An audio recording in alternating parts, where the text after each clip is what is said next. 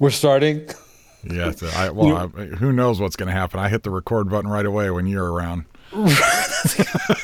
Exactly. Absolutely, exactly. And I know that you know that, which is why I'm not surprised that you just did that.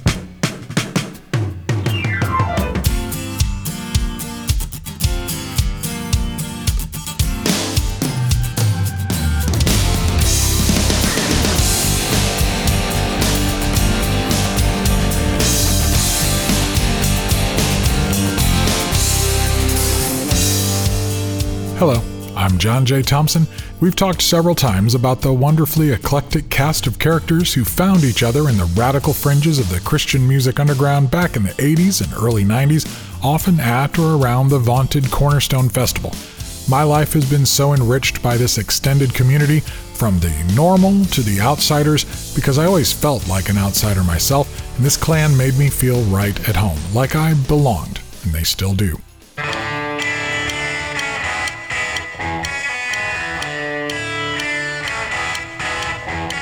Today, we'll visit with one of the oddest members of that tribe to talk about his journey, yes, but also about another artist who made his name by mainstreaming outsider, nonconformist, oddball status.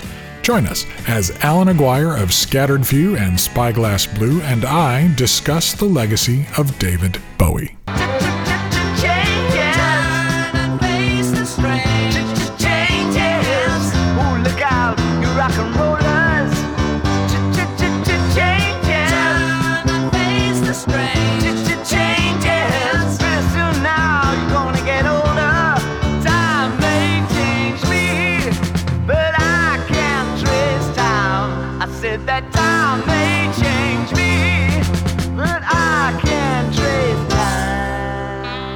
A bit later in the show, we'll crank up the True Tunes Jukebox to check out several of Allan's own musical alter egos, with a special emphasis on the 1990 classic Sin Disease.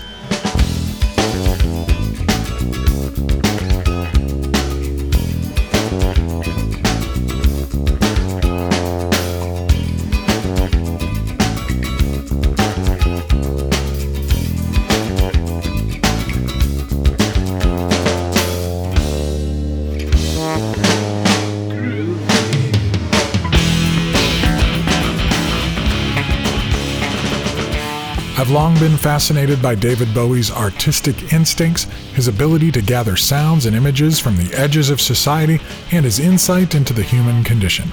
And I won't lie, I got pretty emotional at the end of Brett Morgen's Moon Age Daydream film. The mind-blowing pastiche of interview clips, performance footage, art house elements, animation, and carefully organized mythic storytelling. So, I decided to call the one friend I knew who is even more of a Bowie fan and student than I am, Allan Aguirre, to see what might happen. I've nothing much to offer.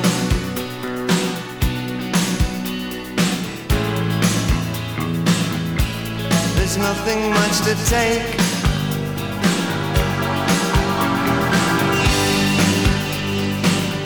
I'm an absolute beginner.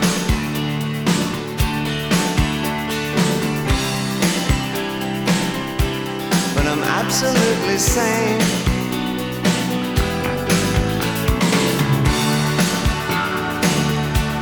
As long as we're together,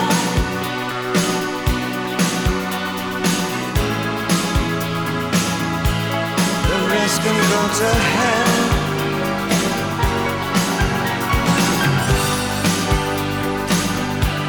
I absolutely love you.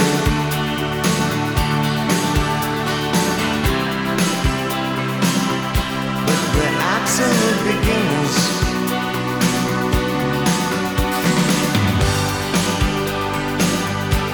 With eyes completely open. We'll be absolute beginners right after we take care of a little bit of housekeeping.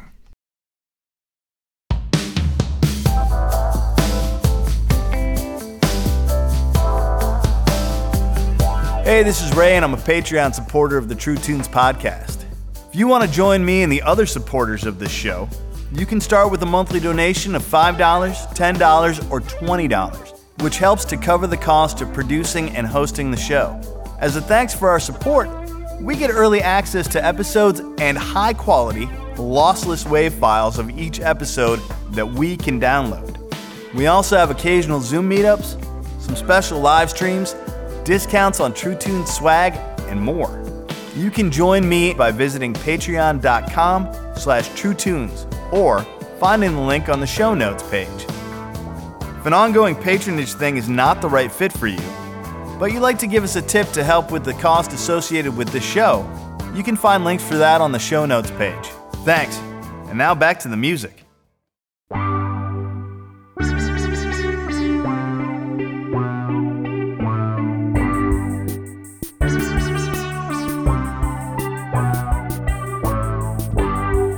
If you're not familiar with Allan Aguirre, well, I'm looking forward to introducing you.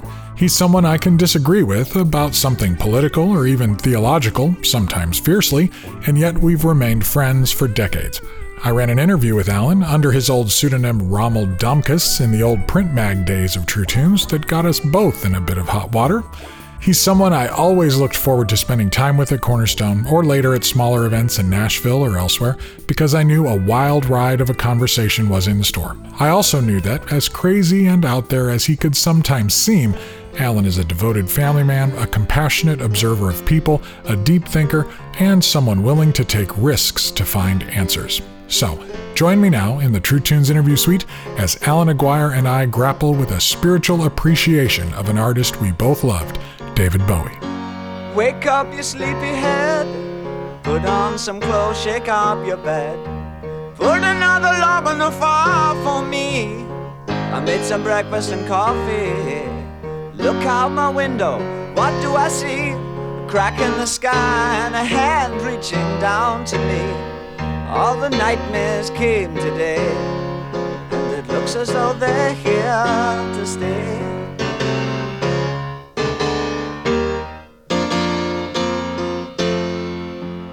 Oh, you pretty things, don't you know you're driving your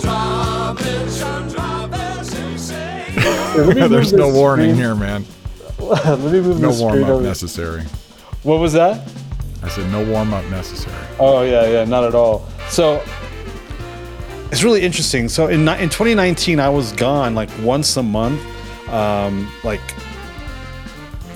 May through October, traveling, speaking, conferences, television, churches, home things, because of the book stuff, right? So I'm out there speaking, teaching on the books and stuff. So 2019 was a really good year for getting out there. And so I determined that, instead of doing a fly out, which gets you to maybe one city, right? I'm gonna do some overlanding, right? So I have like this Ford Expedition, and so I'm gearing it all up to literally hit the road like 3 weeks a month and just like deadhead and then hang out for 2 or 3 weeks in a region and cover more ground, right? And cover more towns and stuff like that. Right? And so I'm all prepped to do this 2019. I'm like, man, I'm going to hit the road. It's going to be awesome. And then what happens, right? Right. Here's what's really interesting. The Lord told me what I was calling the tele-evangelist portion of my ministry. He was telling me to ramp that part up, that piece up. So I was getting cameras and I was getting lights and I was getting all this gear to ramp up the tele-evangelist portion of my ministry. And I didn't know why, because I was going to be on the road. And so I've been doing a thing on Tuesday morning for the last 4.5 years called a Chameleon Church Show. Every Tuesday morning we're doing this thing. And it's almost like a time capsule, and it's highly prophetic because it's very organic. No, it's not scripted. I have no idea what we're going to talk about, and God shows up like powerful. People are healed. It's just crazy. Because All online. all online, yeah. So all of a sudden, right, whether I wanted to stay home or not, or whether I felt safe or whatever to travel, nobody else was letting anybody in. And so when the Lord told me, remember the Lord in 2019 told me to ramp up my live streaming capabilities, cameras, lights, and all that to say, I live stream 5 times a week. I have a Monday night thing, and we meet every Monday night, right? So I read the weekly devotional, then we do a Q&A, and when I'm waiting for people, right? So anyway, I am talking with my old friend, Allan Aguirre, and it is Monday morning, and you've obviously had your coffee. That's great. well, you know what? Right. So, you know, the last 20 some odd years, I work for myself. I work for myself from home virtually. Even if I'm doing freelance stuff, it's usually from my home, whether I'm in the office in front of a computer or the recording studio or whatever. The majority of my life, my schedule has been, you know, get up around 8 or 9. By 9 or 10, I'm working. I work till 6. You know, 6 to 10, 6 to 11, it's dinner. When we first started living together back in 1985, she insisted that we do dinner around the table. And I didn't grow up like that. I only experienced that when I lived in Guatemala with my uncle and aunt. But anyway, so we've been doing dinner at the table Monday through Friday since day one. So dinner at 6 with the kids and the wife and it's family, 6 to 10, 6 to 11. And then everyone goes to sleep and I go back to work till about 2.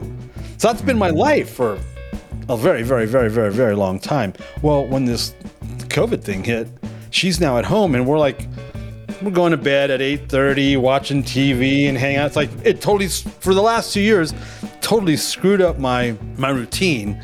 And so just as of late, I've been like, okay, I gotta stop doing. So I've been getting up like at 6 in the morning. So I've been up for 4 hours already. I've been getting up at 6 in the morning, spending some time with the Lord. I don't do that whole traditional quiet time thing.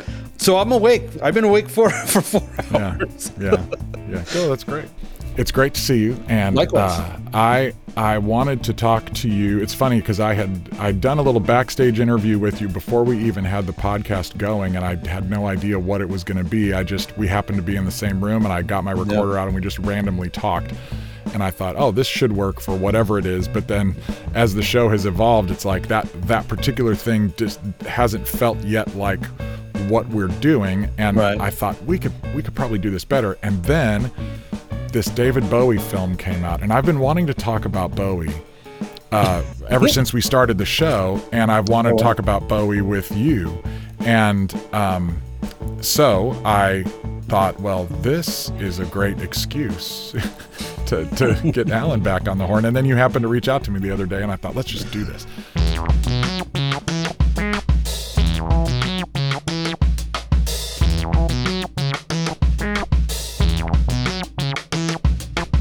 First, for those who don't know, you were part of Scaterd Few.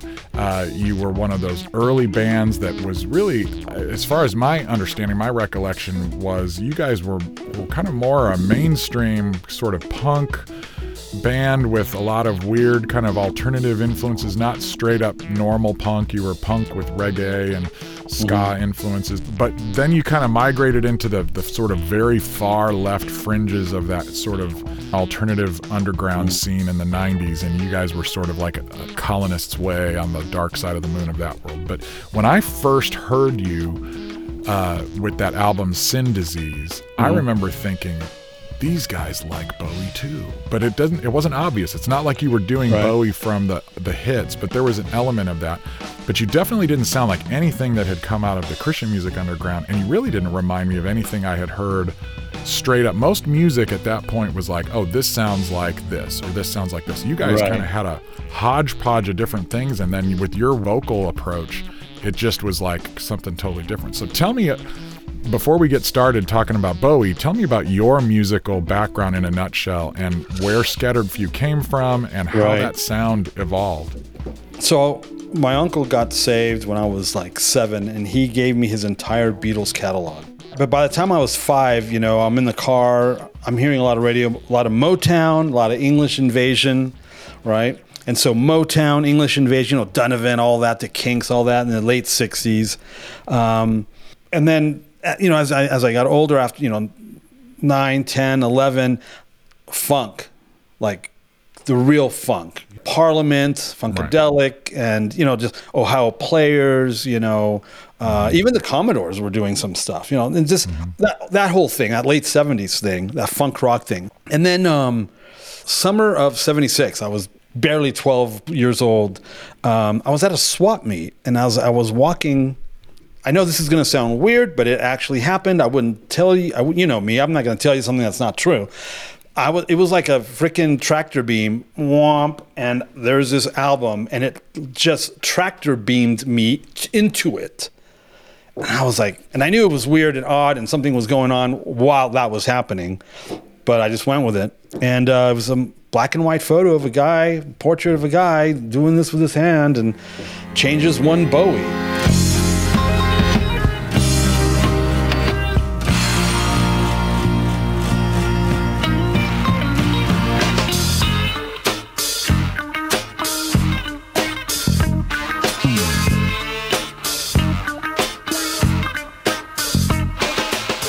And I flipped it around. I had no idea who it was. Flipped it around. And then the last 3 songs were Golden Years, Fame, and Young Americans. I knew those 3 songs and I liked them. So my uncle had Young Americans when it came out. And so I remember hearing it. I thought the guy was black like everybody else did. But he wasn't. It's this English guy, you know. So I bought this record, went home, listened to the 3 tracks I knew, and decided, well, let's flip it over and see what happens. And the first song was about this Major Tom guy, and I remember yelling, "Oh my God, Mom, remember that song I loved, my favorite song when I was 5 about that Major Tom guy? Well, it's this guy." Right. So I had this connection from like 1969 with this guy without even knowing it.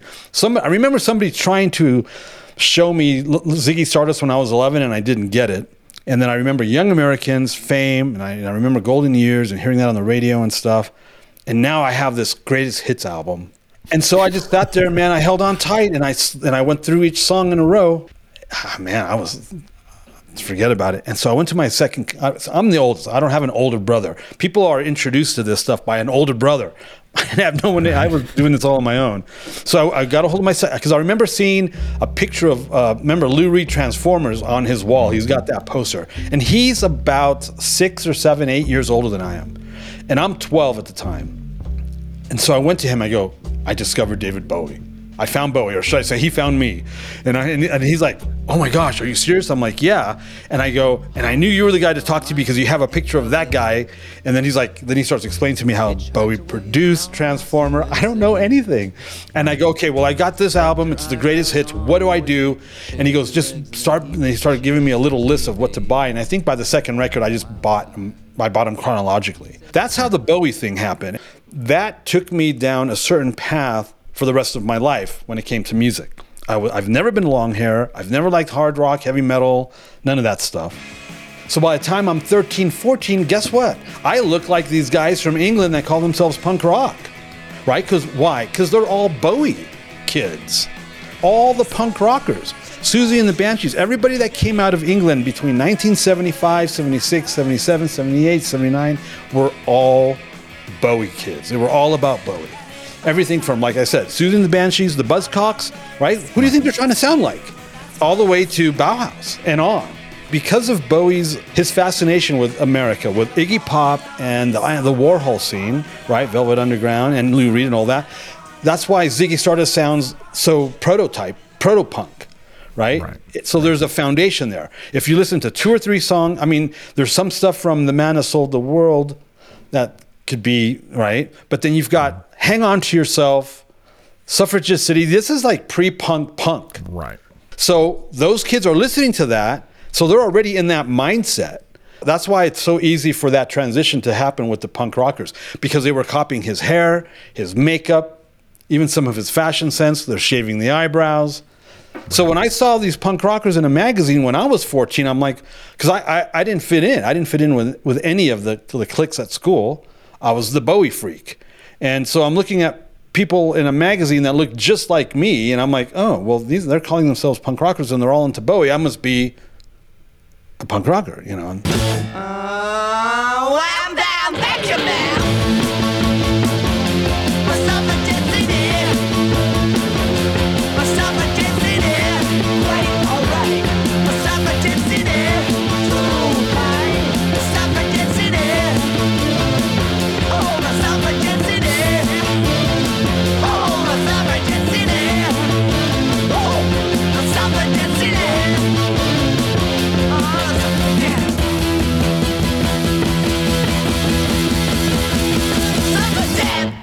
It seemed to me that Bowie was straddling the Beatlesy pop sensibilities with some of the progressive rock theatrics, and that the punk Right. world, a lot of those kids did not have any musical sensibilities or training or abilities Right. at all. And so when you took a kid who doesn't know how to play music and say, okay, I want to be like Bowie, so you strip out music theory, you strip out musical finesse, what you're left with is the fashion and Right. a couple of chords, and you get Anarchy in the UK. You get, Right, and you the get aggressive that. DIY thing. Right. That seems to me to Yeah. be the element of that British punk thing. Right. Where, like, with the Ramones, they're leaning a little bit more into Phil Spector and Yeah. that California 60s pop without finesse. Yes. The British kids are leaning into Bowie and prog rock really without the finesse or the skill, and so they're kind of having to strip it down. And it's not that unlike me at 12 when I start playing music, and it's like, well, I love everything from, you know, Talking Heads and new wave stuff to Eagles to, you know, whatever, Kansas, but I can't play all the chords, so I just play the ones I can play, you know, and what I lack in dexterity I make up for in bravado, and I play it faster and louder, and I just try to, you know, BS my way through it. And I'm realizing now as I listen back, I'm like, oh, I can hear between Suffragette City and Anarchy in the UK, it's just kind of like untalented kids with a lot of swagger, you know, they're like a cover band of that stuff. Right, and then new wave came out of that too, you know, Right. and With even a little goth, bit more I mean, skill. Like then you get the Police, Right. and you're like, now these guys actually know how to play music, you know. Exactly, Like, and even the goth stuff. So there's all these genres that actually do originate with this one single guy, you know. And his background, I mean, Lennon was a Beatle fan. He was into Lennon. He was into Dylan. He was into Little Richard was his first introduction to that. So he was all about that jazz and that black soul stuff. He was always into that. Those are his roots, you know. You know I never dance with a nerve. I saw her standing there. Oh yes, I saw her standing there. A pretty little girl, she's standing there. Just sweet 16, she's standing there. She's 17, she's standing there. She may be black, no, she's standing there. She may be white, yeah, she's standing there. She may be brown, standing there. She may be yellow, she's everywhere. She's standing there, Lord, standing there. I got to stand there, wanna stand there.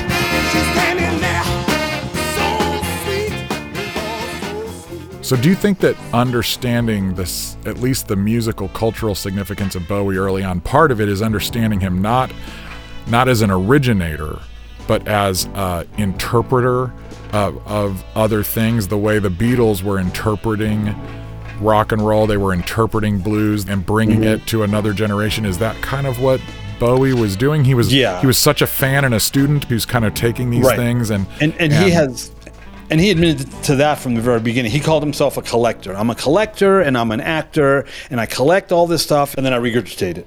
But yes, he's very much so that. That's why he's called the chameleon and blah blah blah.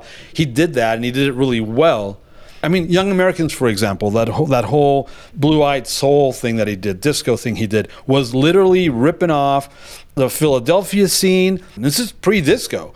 And so he just surrounded himself with those people, you know, Carlos Alomar and Luther Vandross, and what he came out with was original. Bowie is always going to take me somewhere, whether I agree with the conclusions he comes up with or not. He's at least trying to take the thing inside out, expose its guts, emotionally, spiritually, intellectually, philosophically. He's kind of trying to lay it all out there. Yeah. At least by the...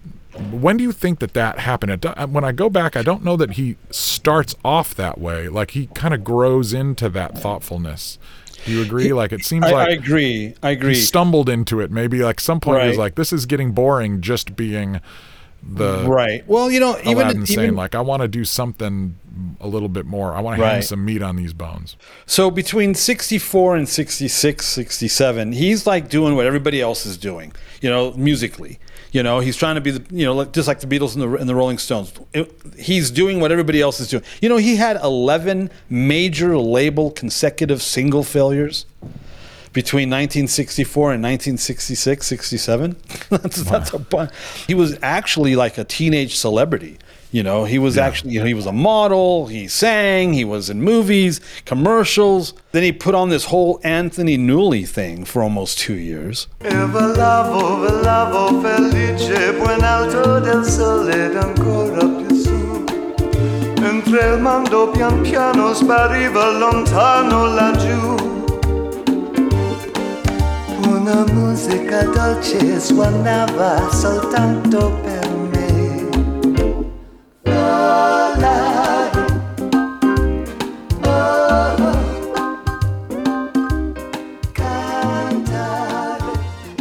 Then he did the hippie thing. Then he did the pop culture thing with Space Oddity.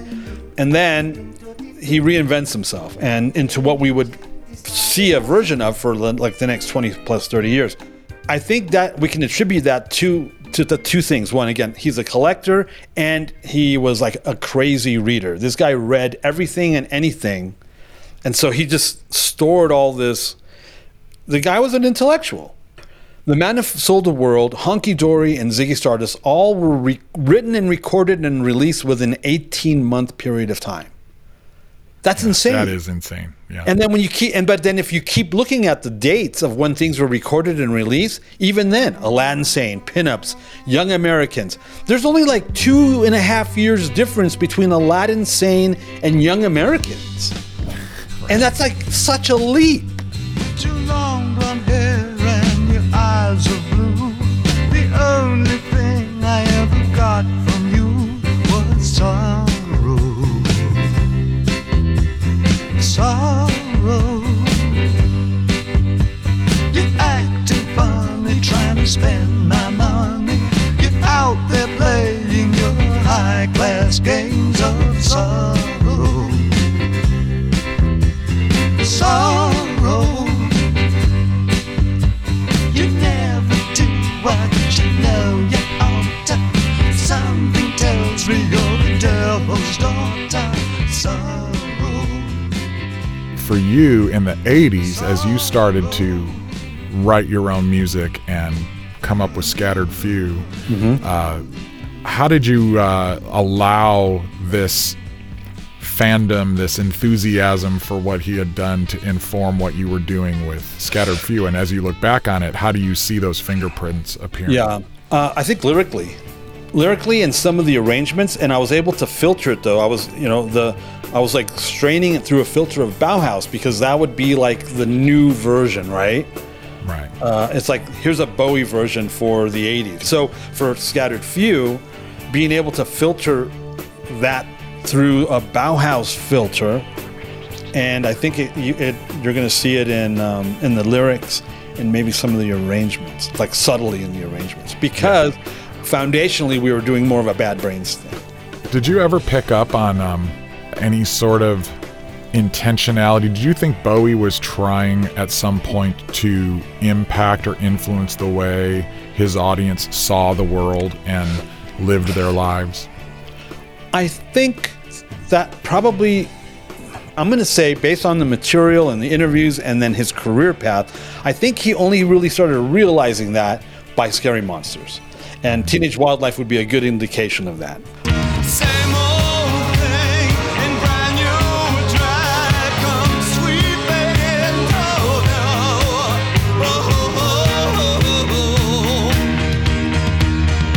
as ugly as a teenage million there, pretending it's a whiskered world. You'll take me aside and say, David, what shall I do? They wait for me in the hallway.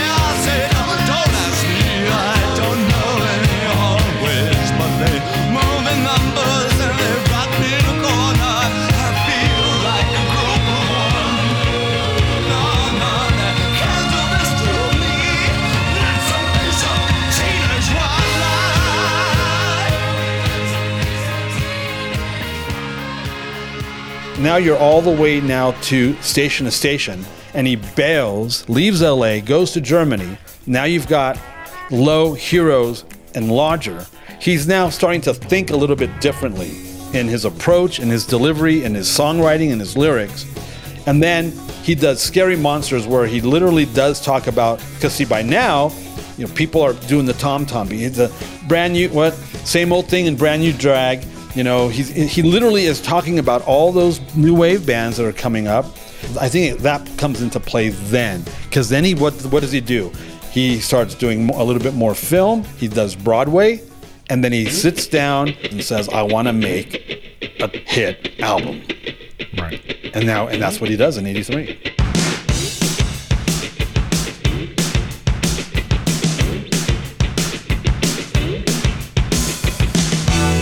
I know when to go out, know when to stay in, get things done.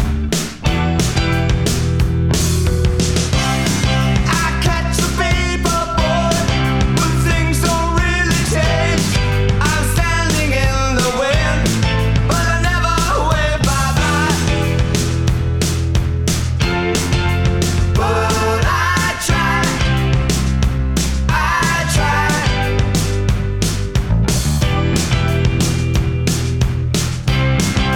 There's no sign of life, it's just the power to charm. I'm lying in the rain, but I never wave bye-bye. But I try. Never gonna fall for walks beside me, walks on fire. Okay, so now with Moon Age Daydream, this thing man. just slayed me. Yeah. And bringing my youngest son Jesse to see it, and Michelle. Jesse said at the end, we sat through all the credits, and that little benediction that he gives at the very end was just unbelievable. And then Jesse said, I don't think I was really prepared for the rush of serotonin that was going to go through my brain watching that thing. But one of the things that struck me about the film was his willingness to not only everybody talks about his reinvention. That's one thing. Artists often do that just for the sake of marketing. Like, you've got to have a fresh product to sell. But his willingness to say, yeah, that thing I said back then, I don't think I agree with that anymore. I've got a better idea now. And the way his view of his need for other people, or lack thereof early on, that he really did need love, he needed to open himself up, was pretty profound. It did feel to me that by the end, he was delivering some very profound messages. It felt like he was really trying to get those who had ears to hear to really consider the path they were on, the things they were thinking, the way they were feeling and stuff. The middle of the movie, they were talking about love and his need for love or whatever. They then cut into, I think, the Madison Square Garden footage from his birthday in '97, and he's doing pretty much doing a solo rendition of Space Oddity. The lyric, you got to remember, I've been listening to that song since I was 5. Right. So that's like, 53 stinking years. Right. And I had never heard it or seen it like that before. One of the most exciting things I got to do was to sit down with my grandson, who's 12 now, and he's literally a mini-me, and go, look, Major Tom, Space Oddity. Look, Major Tom, Ashes to Ashes. Look, Loving the Alien. Look, Black Star, there's Major Tom, they found his body in the rocks on a planet. And he's like, and watching his mind make the connection that this has been a 50-year saga of this one astronaut, right? That was pretty exciting. So I had a moment like that myself watching the movie, because I'm watching him do this version by himself of Space Oddity, not a new version, but I heard the lyrics differently than I've ever heard before. He's freaking talking about himself. And the alienation that he's done to himself, and it was just incredibly sad. Like, it was tragically sad.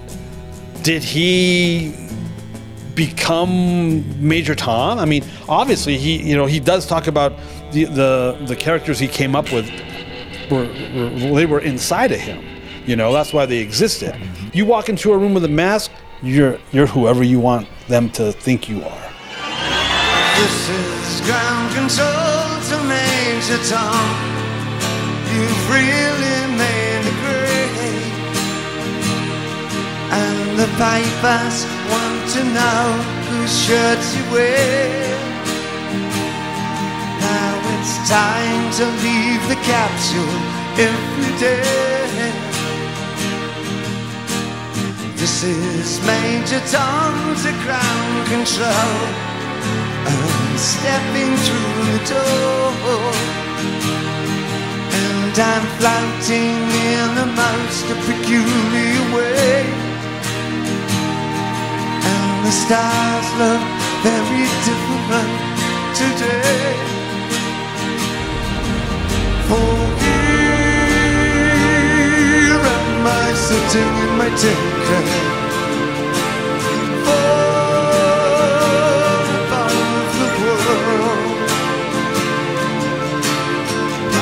earth is blue, and there's nothing I can do.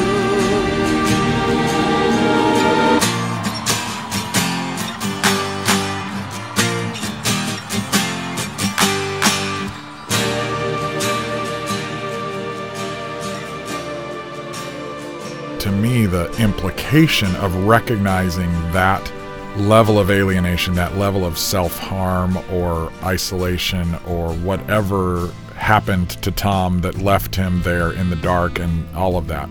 There's a certain kind of artistic projection that then says, well, for one thing, it's what's happened in the meantime to Tom, but there's the second thing is, do you want to be that or do you want something else? Because the Lazarus Project, to me, it's almost like Tom gets a resurrection. Like there's an opportunity to do it again, and maybe that's what love provides for Bowie, is a chance to come back from the dead. Do you think that I'm reading too much into it to think that Lazarus and the final couple of albums are him trying to bring that stuff to something a little bit more human and a little bit more literal? What I see the Lazarus Project being is, hey, you know what? I think I'm running out of time, and I've been wanting to do a Broadway thing since the 70s. So I'm going to do it now, because I thought that was kind of a half-ass attempt. Really? I thought so. I thought it was a requiem. I thought it was basically I think it's him trying to get his own passing. I think it was him trying to get something done that he always wanted to do, just so he could say he did it. His birthday, 2013, he releases a single. Nobody knows he's even making a record. He's been working on this record for 2 years secretly, and nobody knows. Nothing. Robert Fripp was brought in to potentially play guitar, and these guys were signing NDAs and all this, because it was literally a secret project, and it went on for 2 years, and then out of nowhere on his birthday he releases this single, Where Are We Now? But it's the end of the single, it's the end of the video of and he's talking about his time in Germany, the 3 or 4 years he spent in Germany.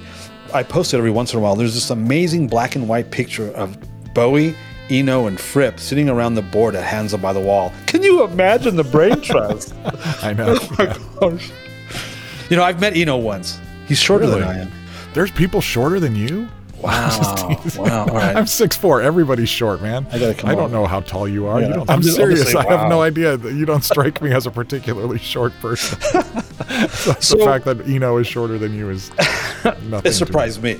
Okay, So when we get to the end of this video, he's wearing a shirt, a t-shirt, and he's looking at the camera. I don't know, it's just kind of weird. It doesn't make any sense why you're like now backstage or somewhere in the back of this studio, and you're wearing this t-shirt and you're looking kind of weird. I don't know, it's really goofy unless you know what the t-shirt says and you know the connection to the t-shirt. What's on the t-shirt is the name of the play that his one true love in life left him to go do and pursue in like 1968, 69. Oh, right. Hermione Fotheringham. They lived together. They say that that's why he had red hair, because she was a redhead. You can see her in the videos that he did back in 67, 68 with Feathers, the Love You Till Tuesday film. She's the girl in those videos.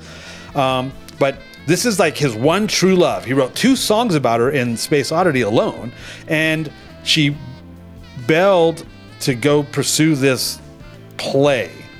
And the title of that play is on this t-shirt. And he's too smart not to do something deliberately. Does that make sense? Oh, sure. Yeah, he's calculatedly deliberate about what he does. And it's like, holy moly. Why is he telling us to go all the way back? Why is he taking it back a decade even before that? Because it's all connected. Right? And then he does that album, he doesn't tour it, and then he does Black Star. I'm not quite sure what I'm supposed to do, so I'll just write some love to you.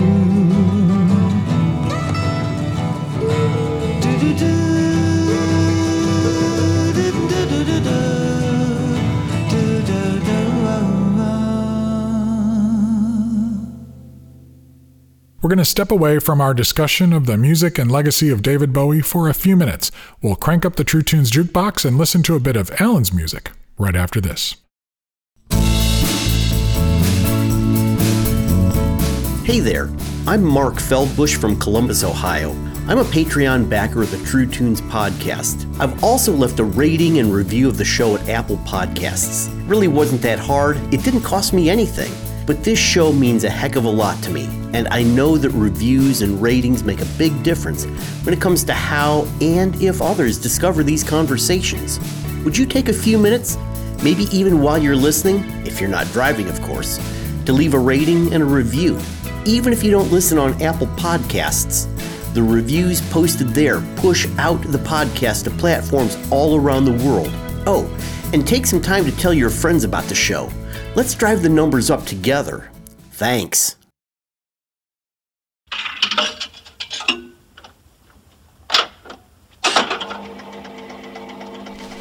Smite the shepherd and the sheep shall be scattered. We're the scattered few.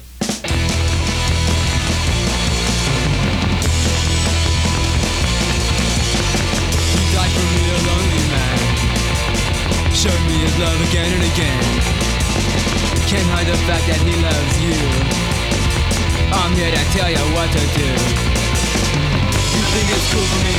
Well, how about you? You died to set me free. Your love is true. Although Scaterd Few didn't show up on the national stage until about 1990, Allan Aguirre, under his original pseudonym Rommel Domkes, began playing gospel-tinged punk music with his band in the clubs of LA much earlier.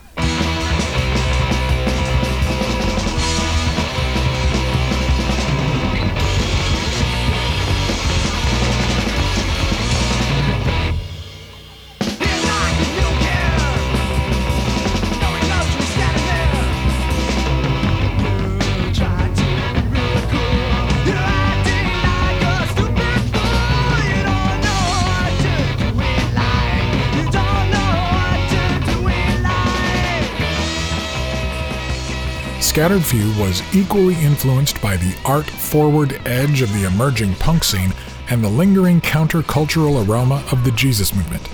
The band would blend elements of early ska, punk, reggae, metal, and yes, the theatrical rock of David Bowie into a truly unique blend. And while Terry Scott Taylor had been helping the band with demos back in the early 80s, it was their 1990 album, produced by Taylor and engineered by Gene Eugene, that really rattled our little cages. The album opened with a 90-second blast that completely captured my attention and imagination. Flesh for ears and flesh for eyes, deteriorate the God in disguise. Like we didn't get it, wasting away in the tracks of the chameleons with cycle games.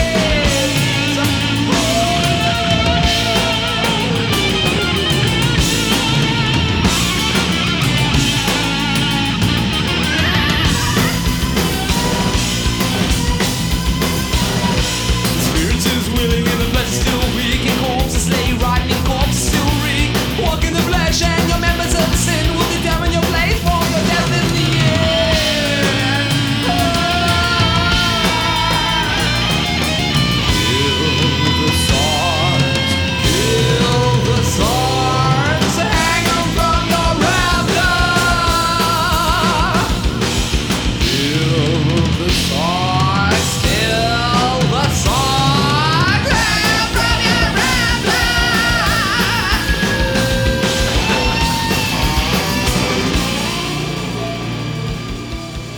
Kill the Sarks, a reference to the Greek word for flesh or sinful nature, is full-throttle punk, sure, but so much more. It's alternative, metal, and more than a little bit horror film, too.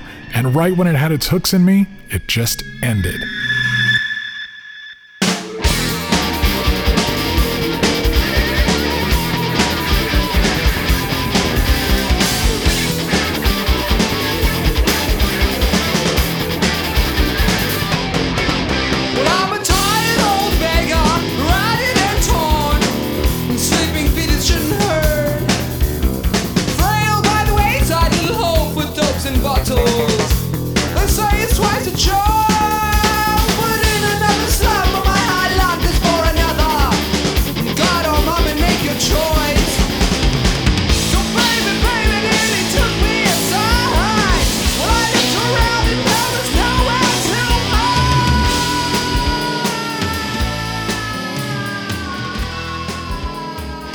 Keep in mind that the modern ska revival was still a few years off when Scaterd Few brought their funky cauldron to bear. There simply was no frame of reference for the combination of sounds that made up Sin Disease. It was wiry and brash, like Jane's Addiction, and fast and chaotic, like Dead Kennedys. But the bass and drums frequently veered into an almost reggae realm, bringing bands like Bad Brains into the mix.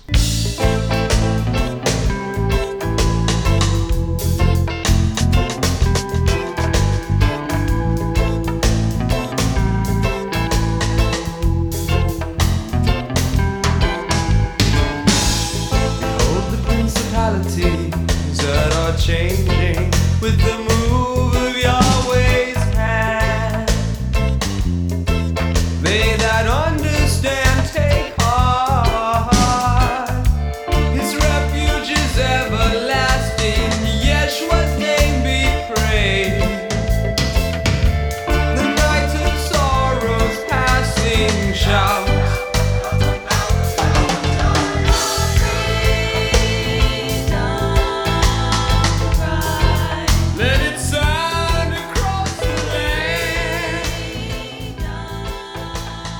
The guitar tone, though, was as brutal as any speed metal band out there, and the band was willing to change up rhythms in the middle of a song without notice.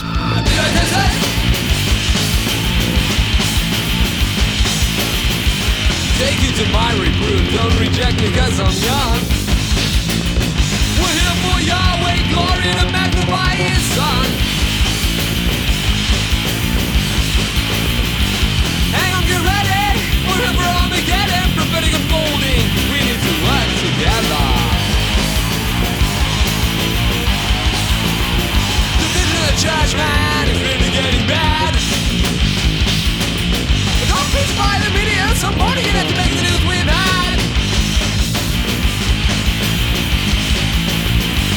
The spirit's moving to bring out the pot and stop the confusion. Take a life, your right, holy arms. Hang on, get ready! Wherever Armageddon, prophetic unfolding. We need to work together, the spirit's moving to bring out the pot and stop the confusion. Yeah, to work!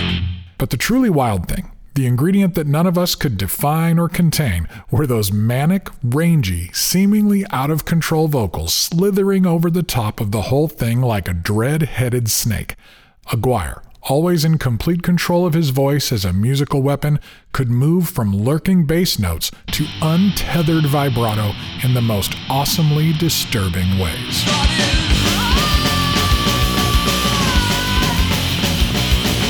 Say the prayers if you believe in sex religion.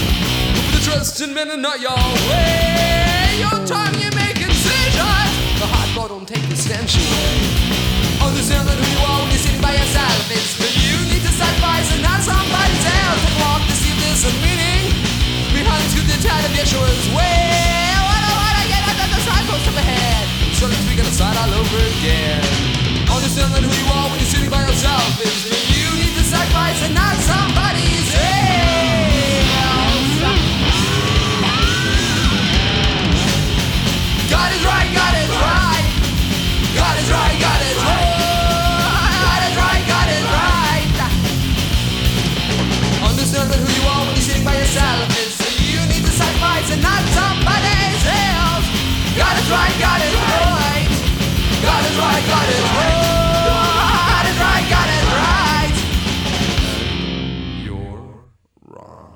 Sin Disease was not just good Christian punk, it was one of those LPs that deserved consideration on the wider musical stage.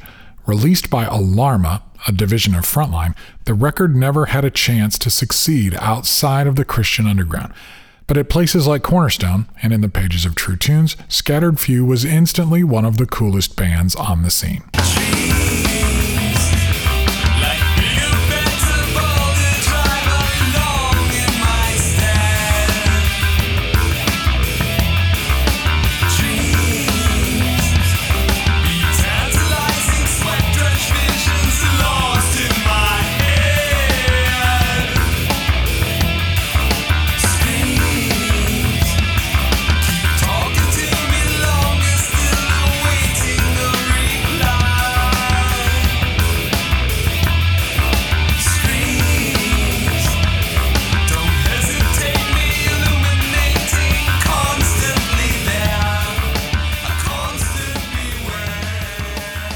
Scattered Few's label affiliation days were limited. They were controversial from the beginning, pulled from most Christian bookstores when rumors spread about the band, and eventually dropped by the label. By the time they released their follow-up album, Jawbone of an Ass, they were essentially an indie band working with a rotation of small labels. That album was initially released by Mike Knott's Blonde Vinyl label.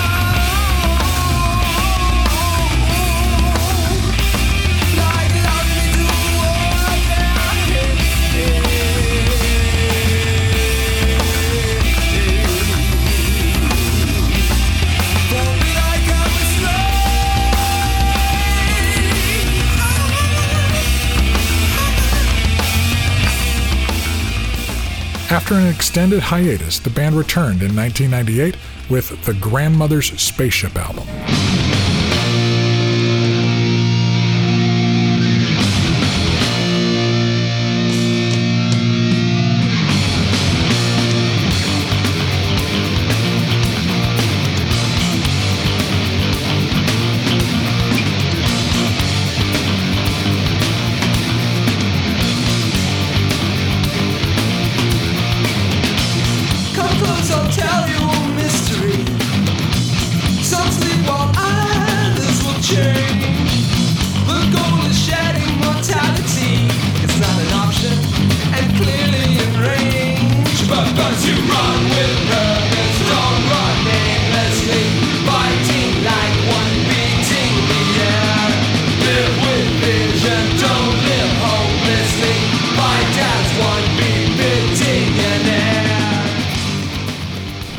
Final Scattered Few offering, so far at least, was Omega No. 5 in 2002, released on Allan's own label.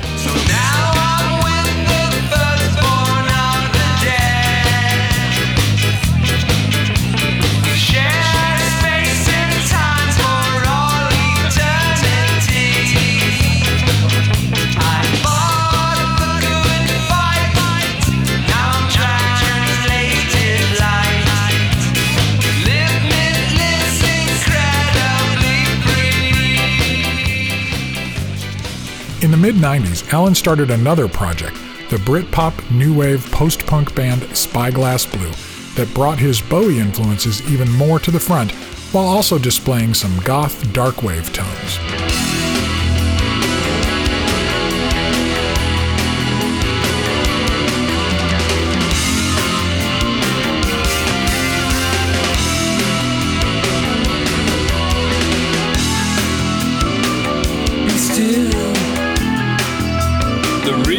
Started again.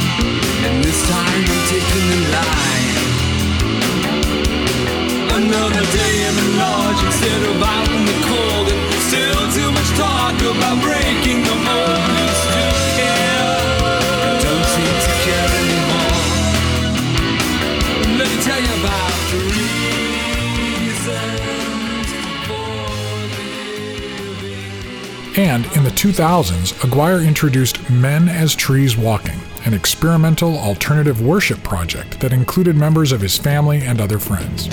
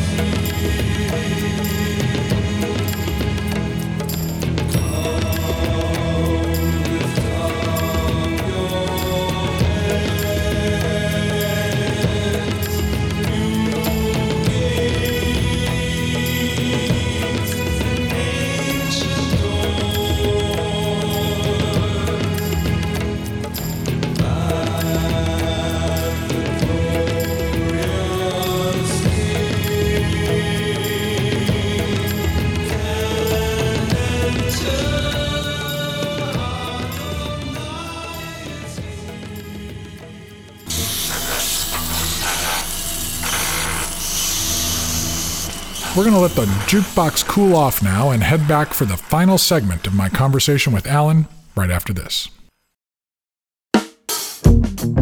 Hello, my name's Rob, and I'm one of the Patreon backers of the True Tunes podcast.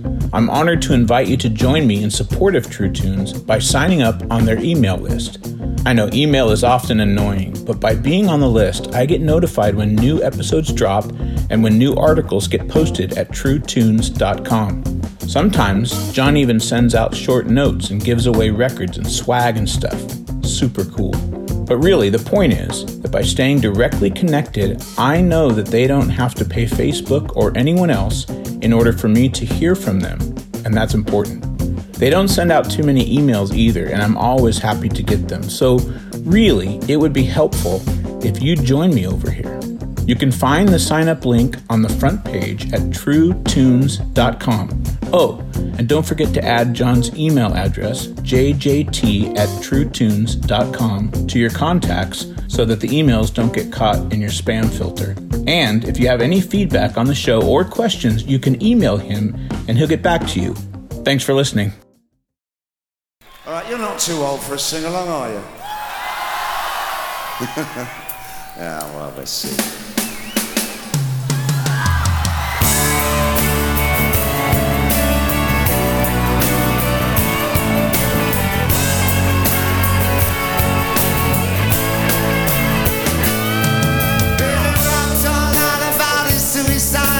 Kicking in the head when he was 25. That's the speech of don't want to stay alive when you're 25. Lucy's stealing clothes from unlocked cars. Freddy's got spots from ripping off the stars from his face. Funky little Bob Rice.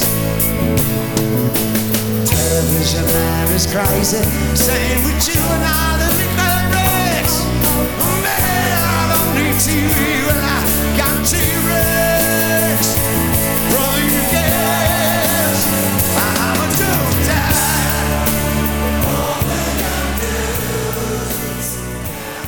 Bowie, to me, felt like he was in the same, swimming in the same kind of waters as Peter Gabriel and U2 and others. He was looking at it in a different way, but it always felt very spiritual.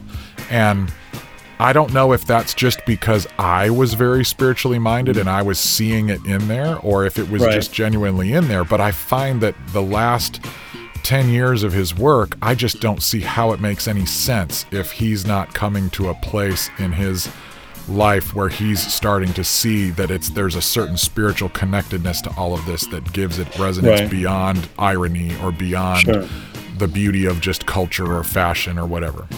So I was asked 2 or 3 times after he died if I thought Do you think he came to the knowledge of Messiah before he died? And I'm like, no, I actually don't. Even just you and I, and we've known each other for 30 years plus, have a different, there's a variation in our definition of what salvation in Messiah means, I think, to an extent, right? Let alone a Bowie. I don't believe that he knew Jesus like you and I know Jesus, or, even at that level at all. But he was a Tibetan Buddhist for most of the mid to late 60s. And then he became a superstar and kind of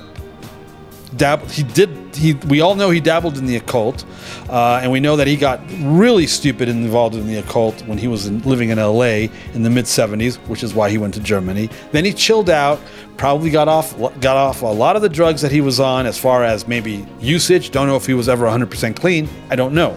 And then we start seeing some things creep up. Then he did Outside, right, in the early 90s, which is again more leaning towards cultism, but we see little spikes, right? So we see little spikes like, for example, Word on a Wing. It's literally a prayer. He's literally praying and begging that he's like at least trying to align himself with this other spiritual thing.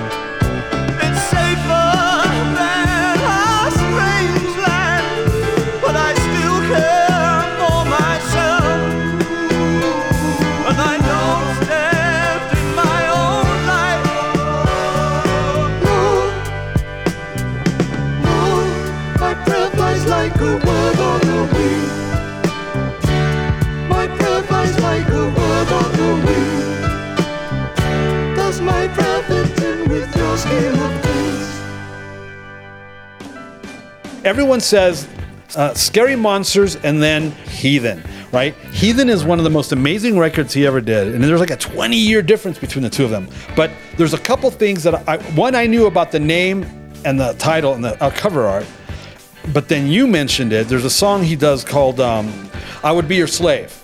So he literally is paraphrasing that Christian bookstore thing about footprints in the sand. Oh, when you only saw one, I didn't leave you, I was carrying you, right? That thing. Right. Well, right. He literally says in that song that if you would make yourself real to me, I would be your slave.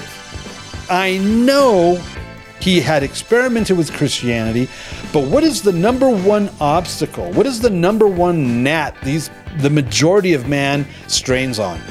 The supremacy or the exclusivity of Jesus Christ of Nazareth as the only door, as the only way, as the only bridge to God the Father or to some supreme higher being, consciousness, whatever you people call it, right? People cannot handle the exclusivity of Jesus. And we see that in the Gospels. John the Baptist, his own cousin, when he's in jail, sends his disciples to Jesus and asks him, are you the Messiah? Flat out. Are you the Messiah, or should we be waiting for someone else? I love Jesus' answer to John's disciples, his cousin's disciples. He says, tell John, the blind see, the deaf hear, the lame walk, and the poor are receiving the gospel. And blessed is he that is not offended by me. And everybody is offended by Jesus. That's why we have all sorts of denominations out there. Right? I think a lot of people are offended by Christians more than they're offended by Jesus. It has to start somewhere, though, right? They don't have a chance to even get to Jesus because they got to go through his people most of the time. I'm set around and wait. I don't give a damn. I don't see the point at all. No footprints in the sand. I'll give you all my love. Nothing else is free.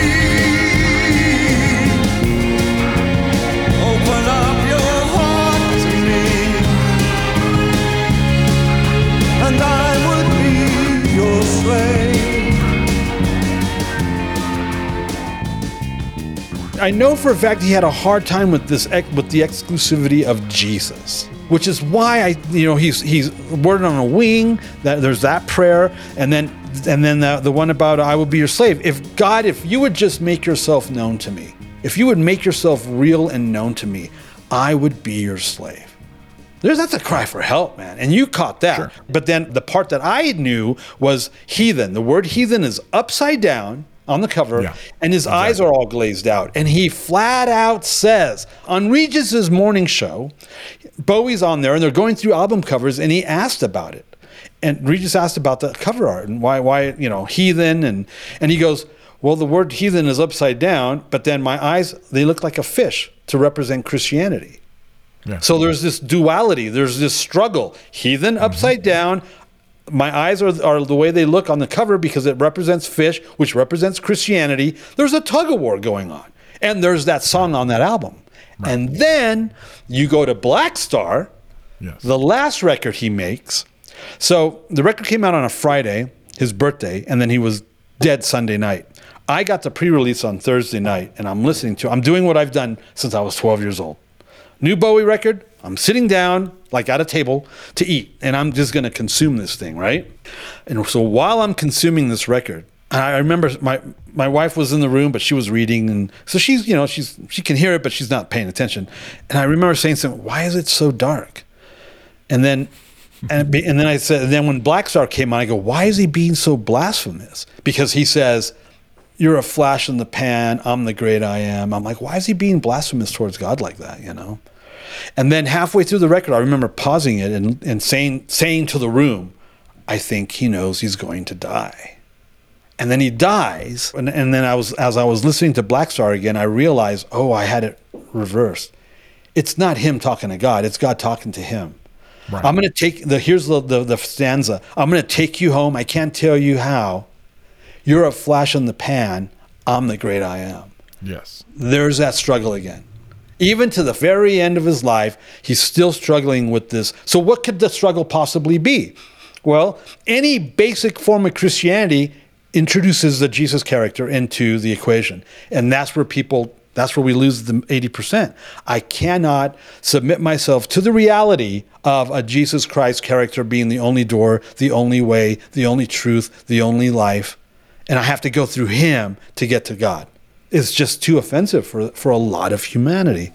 How many times does an angel fall? How many people lie instead of talking tall?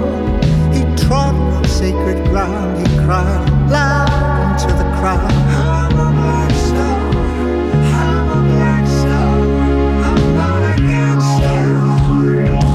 I can't answer why. Just go with me.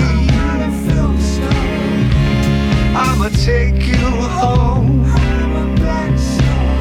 Take your passport and shoes and your sedatives and booze. You're the flash in the pan. I'm the great I am. I imagine growing up in England, growing up in Europe, growing up in a post-Christian culture is very different than growing up in fundamentalist America, especially growing up in a Christian subculture in fundamentalist America. So in England, you're learning biblical stories, you're learning stuff in school, but it's taught almost in the same way that you're learning about Zeus and Jupiter but it is kind of part of your DNA culturally. You're Anglican, that's part of the deal, right? It's part of the culture, and so part of that artistic instinct to take things, break them apart, look at them, turn them upside down, put lipstick on it, whatever. It makes sense that he would be analyzing that stuff and critiquing it. That was his generation was doing that, but then. He kneels down and says the Lord's Prayer at Freddie Mercury's, at that memorial service. There's times where it's like he's kind of saying, this is still a part of my life. I'm not rejecting it outright. And I know that for some people in the evangelical fundamentalist realm, something like Buddhism is considered to be completely apart, where there are other traditions that would say, well, you could be a Christian and still use, Buddhist practices in terms of how you pray without. I'm not one of those guys, by the way. Sure. But I'm saying there could be other ways of understanding, like prayer practices or spiritual practices that don't require you rejecting Jesus. But I just find, I wonder where it does kind of get interesting to me, and for this conversation, is I think that the world that you kind of skirted up against, and I say that because you were never really kind of a main CCM Christian rock artist. What do you mean?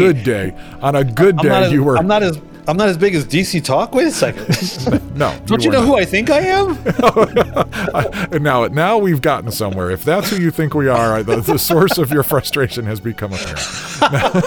I think that you were kind of always. Oh my gosh.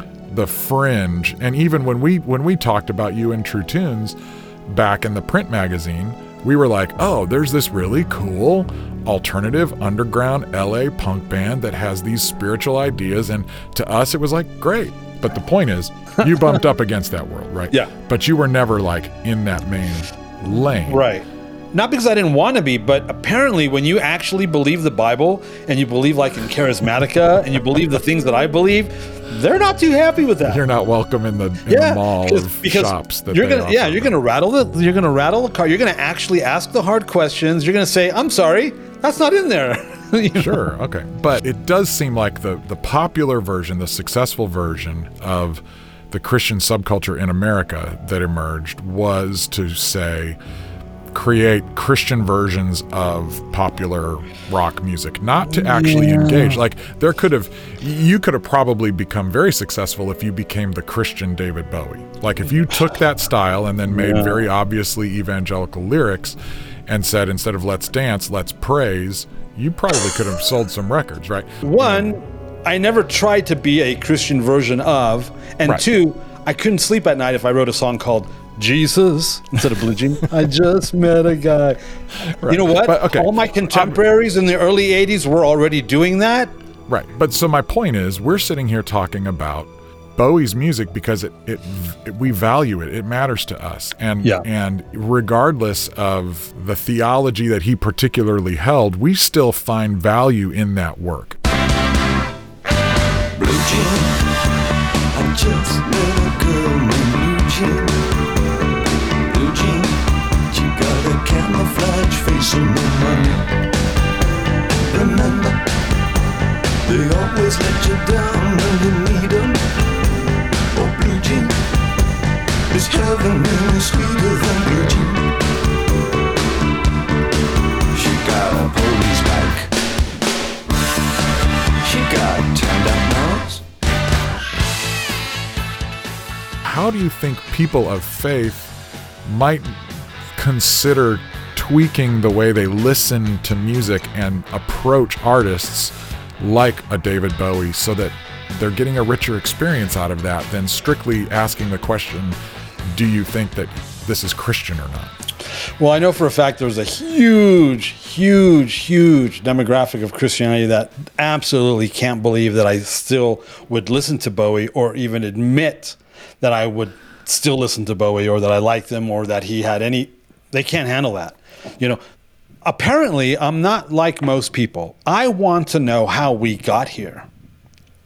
I want to know what were the steps that were taken to get to, right? I mean, do you know how many people don't understand that the worship music that we've been listening to for the last 20 years or almost 25, 30 years comes directly from Delirious, which comes directly from U2? I mean, people don't care about stuff like that. Which comes from the Ramones and David Well, Bowie. that's what he said, but I don't believe U2 was ever a punk rock band. I don't believe they ever looked like a punk rock band, nor do I believe they ever sounded like a punk rock band. And I'm all about everything they put out pre-Boy, as well as Boy and October, you know what I'm saying? And I'm a fan. I'm a pre-Boy fan. I loved all that early stuff, like a lot. I mean, come on, they were so young and so good. Come on. You don't think it's possible that punk looked and sounded different to a bunch of 15-year-olds in Dublin than it did to a kid in LA? Not when it looked like that for kids their age at the same exact time. But anyway, what was the question?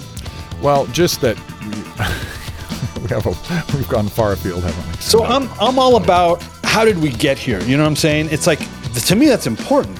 And so, if you look at my line of rock and roll, we're gonna go Elvis, Beatles, Elvis, Lennon, Bowie.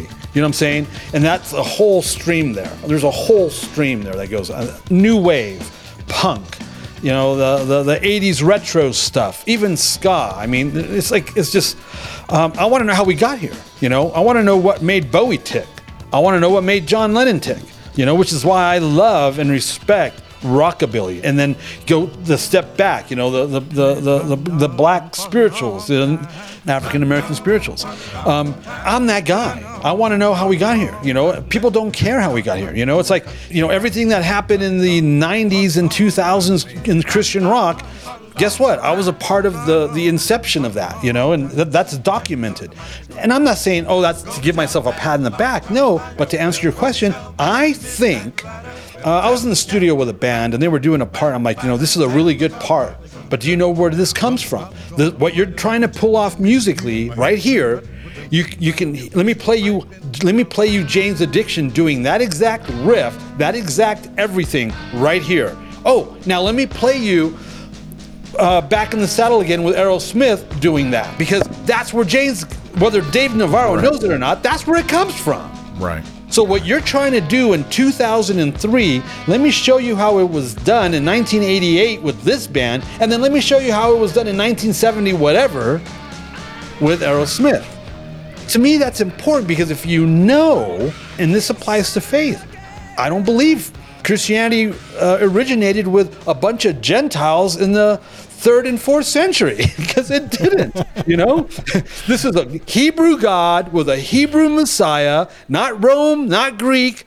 To me, that's very important to understand what it is that's what they're trying to tell us in the New Testament. If you annihilate the Old Testament, I guarantee you, I promise you, you will not understand anything that's going on in the New Testament. It's impossible. In the same way, musically, I think it'll make you a better artist. It'll make you a smarter artist. My original instrument is drums. You know why I was such a good drummer? Because I had all this stuff inside of me. So whenever somebody would bust out something, I knew the exact drum to apply to it, because it's already been done. So the more you have, the more tools you have, I think the more proficient you will be in your craft. It doesn't matter what that is.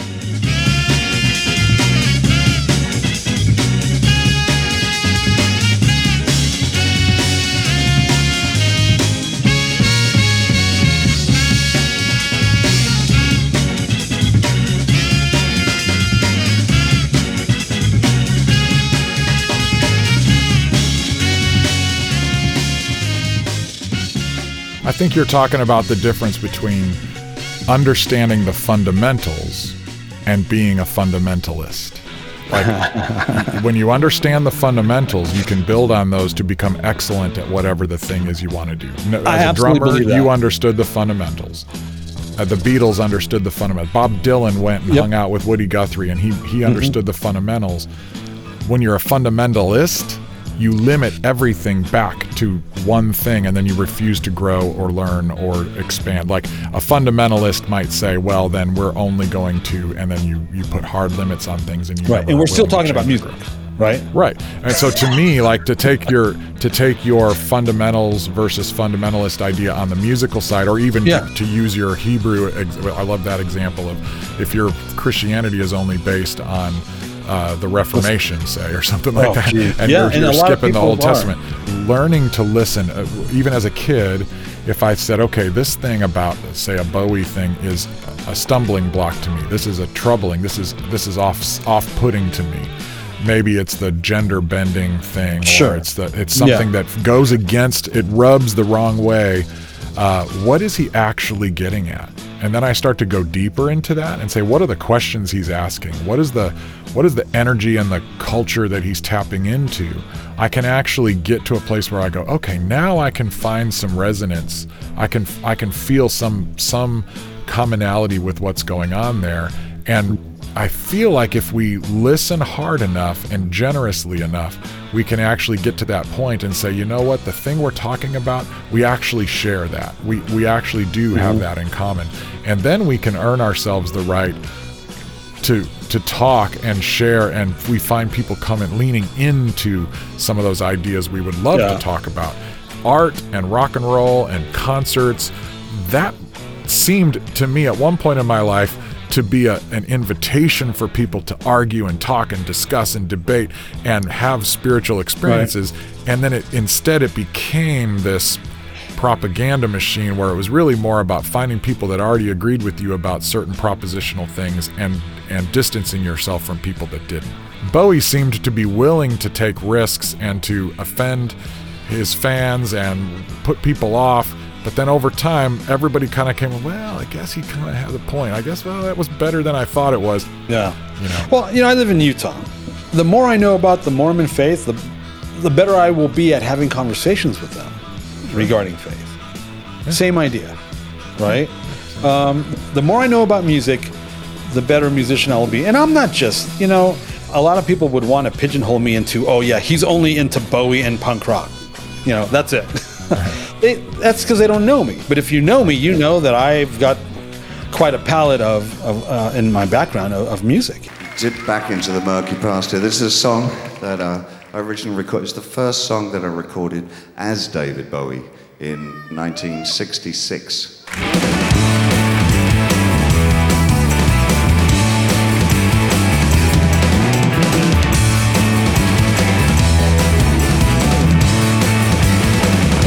Time, Dad says I brought dishonor.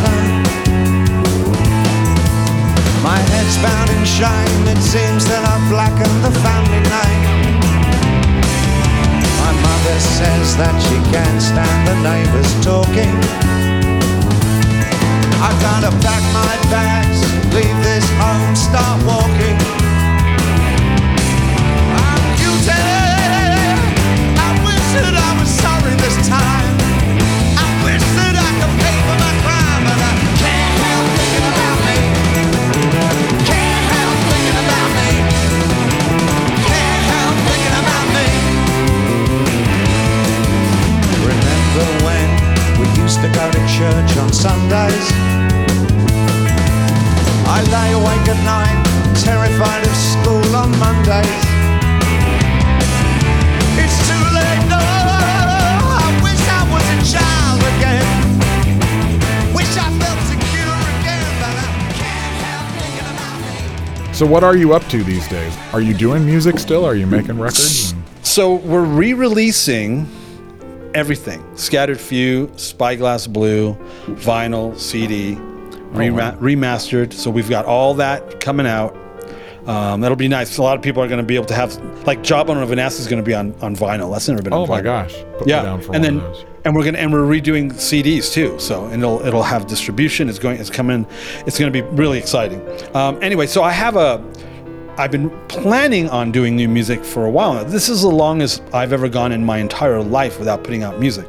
So I'm a writer now. I write. I've been writing books since 2017. I've got like 3 or 4 books out. And you can get them at acaciagrovepress.com. So I'm a book writer. I'm writing about theology, doctrine, apologetics. Very glam rock kind of stuff. An old friend of mine a few years ago said, so what are you up to these days? I go, well, I'm writing books. And he goes, but of course you are. As if, this was always going to end up, I didn't know. To me, it's fascinating because I'm a big study on human social behavior. I mean, you have to be to do what I do.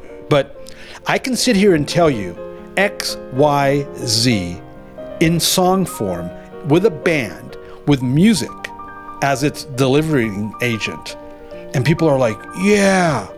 I say the exact thing in print, X, Y, Z, and they lose their freaking minds, and they're coming out, they want to drag me into the street and crucify me. There is something about, but it's music, so it's art, it's subjective, right? But the lyric, it's the same lyric.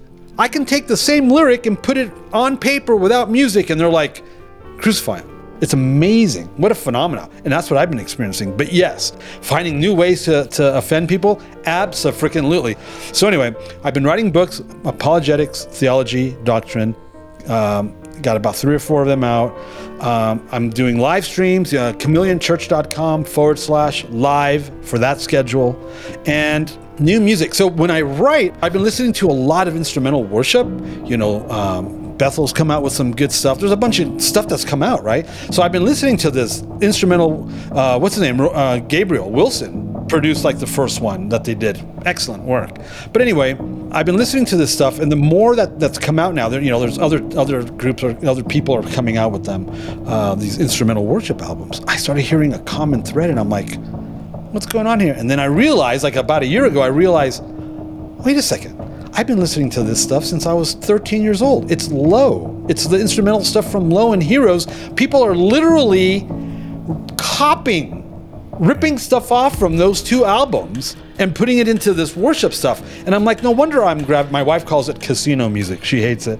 No wonder I'm gravitating to this instrumental worship stuff, because I've been listening to it since I was a young boy, 13 years old, because of Low and Heroes. So I got this I upgraded my recording studio. And so in order for me to learn this new gear and tech and all that, the best thing I'm going to put out an instrumental worship album, and then I'm going to do a Spyglass Blue. This is God willing, and then a Ministries Walking thing. But yeah, that's okay. I'm very excited about that. Awesome. Well, you know what Bowie said, talent borrows and genius steals, right? All day long. Well, hey, say hi to your family for me. I will, likewise. It's been too long. I would love to see everybody in person again, but thanks for taking time with us today. This has been great, and we look forward to my pleasure. Catching up Appreciate again. it. So many times I think of all the ways and how you fed my mind, and always through I try so hard to not remember.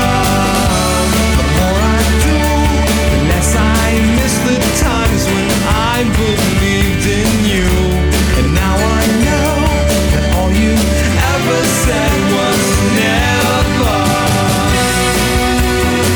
something I ever needed, appreciated, and now I've made it, no longer tainted, because of you.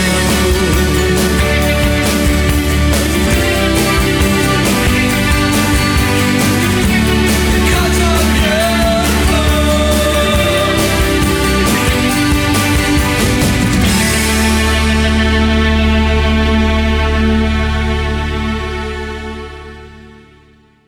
Thanks, Allan.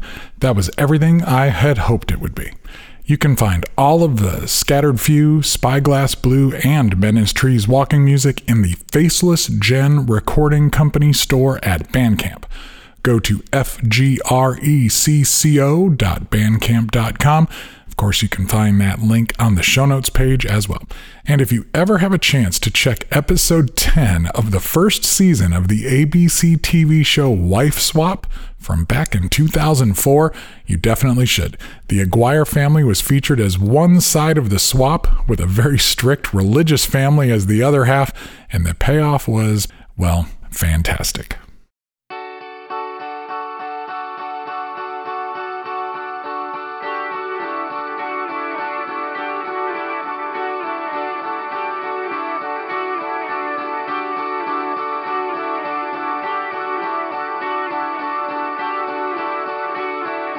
As I pull out my soapbox to wrap this episode up, I want to consider my original idea of weirdos and oddballs, the cast-offs that Bowie mainstreamed, and that Cornerstone made such a home for with people like me and Allan. Obviously, there's a lot to consider in Bowie's music when it comes to alienation, reconciliation, meaning, and redemption. We've traveled the road quite a bit here today, and I feel we've barely scratched the surface. I love that about Bowie's music and great music in general. It rewards deep consideration. When you dive into it, there is something waiting for you there. I appreciate Allan Aguirre's confidence, and I'm humbled by our mutual respect. I may have a slightly different take on some aspects of life and faith, but I think we are generally rowing in the same direction.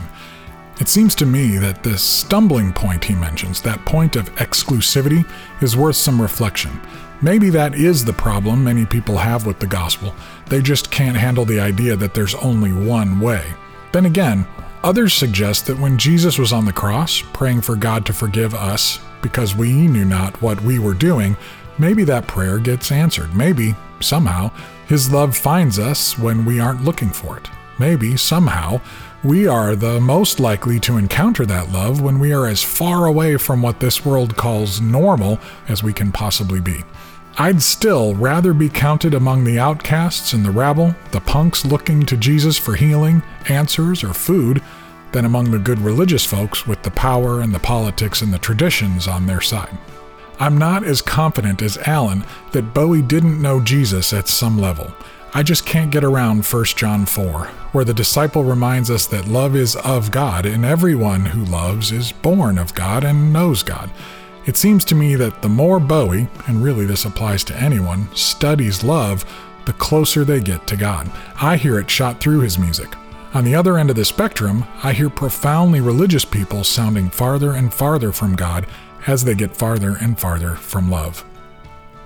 Early in his career, before he was recording mostly original material, Bowie demoed a song written by a highly regarded singer-songwriter, Leslie Duncan. Love is the opening door. Love is what we came here for. No one can offer you more. You know what I mean? Have your eyes really seen? I had a similar feeling last summer when I got to sit in with Savior Machine's Eric Clayton as his electric guitarist at the Audiofeed Festival. We covered Bowie's Loving the Alien, one of my favorite of his songs and certainly a highlight performance for me. Sitting up there long after midnight, surrounded by friends, singing that lament of a prayer about loving outsiders and believing the strangest things, with Eric's mournful baritone pleading for mercy from somewhere, well, it was exhaustingly holy.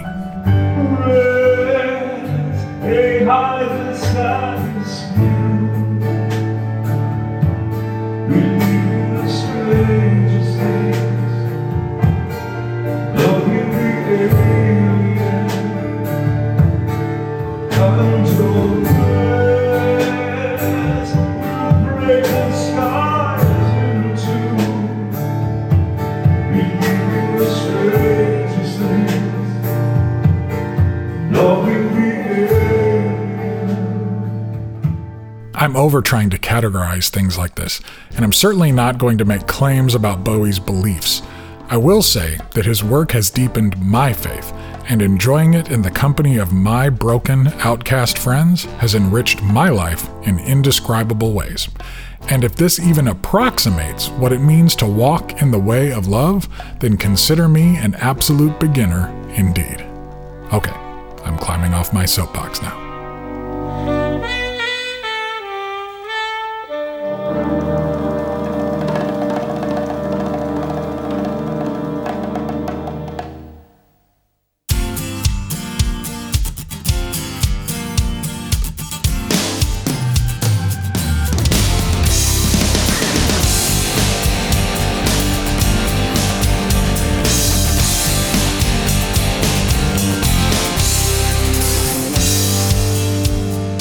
That's going to do it for this episode of the True Tunes podcast. Thank you to Allan Aguirre for the excellent conversation and for 30 plus years of friendship and great music.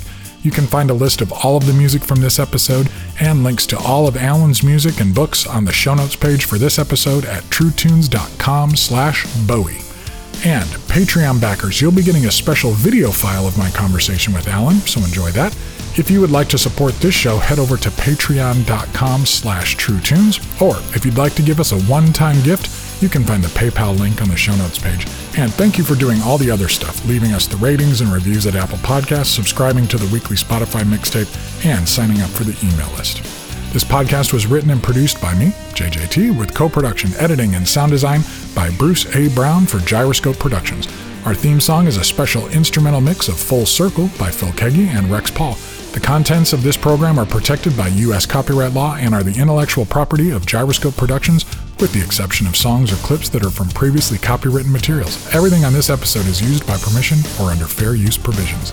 Gyroscope Productions can be reached at jjt@truetunes.com or P.O. Box 60401, Nashville, Tennessee 37206. Until next time, this is JJT reminding you to stay tuned and stay true. Peace.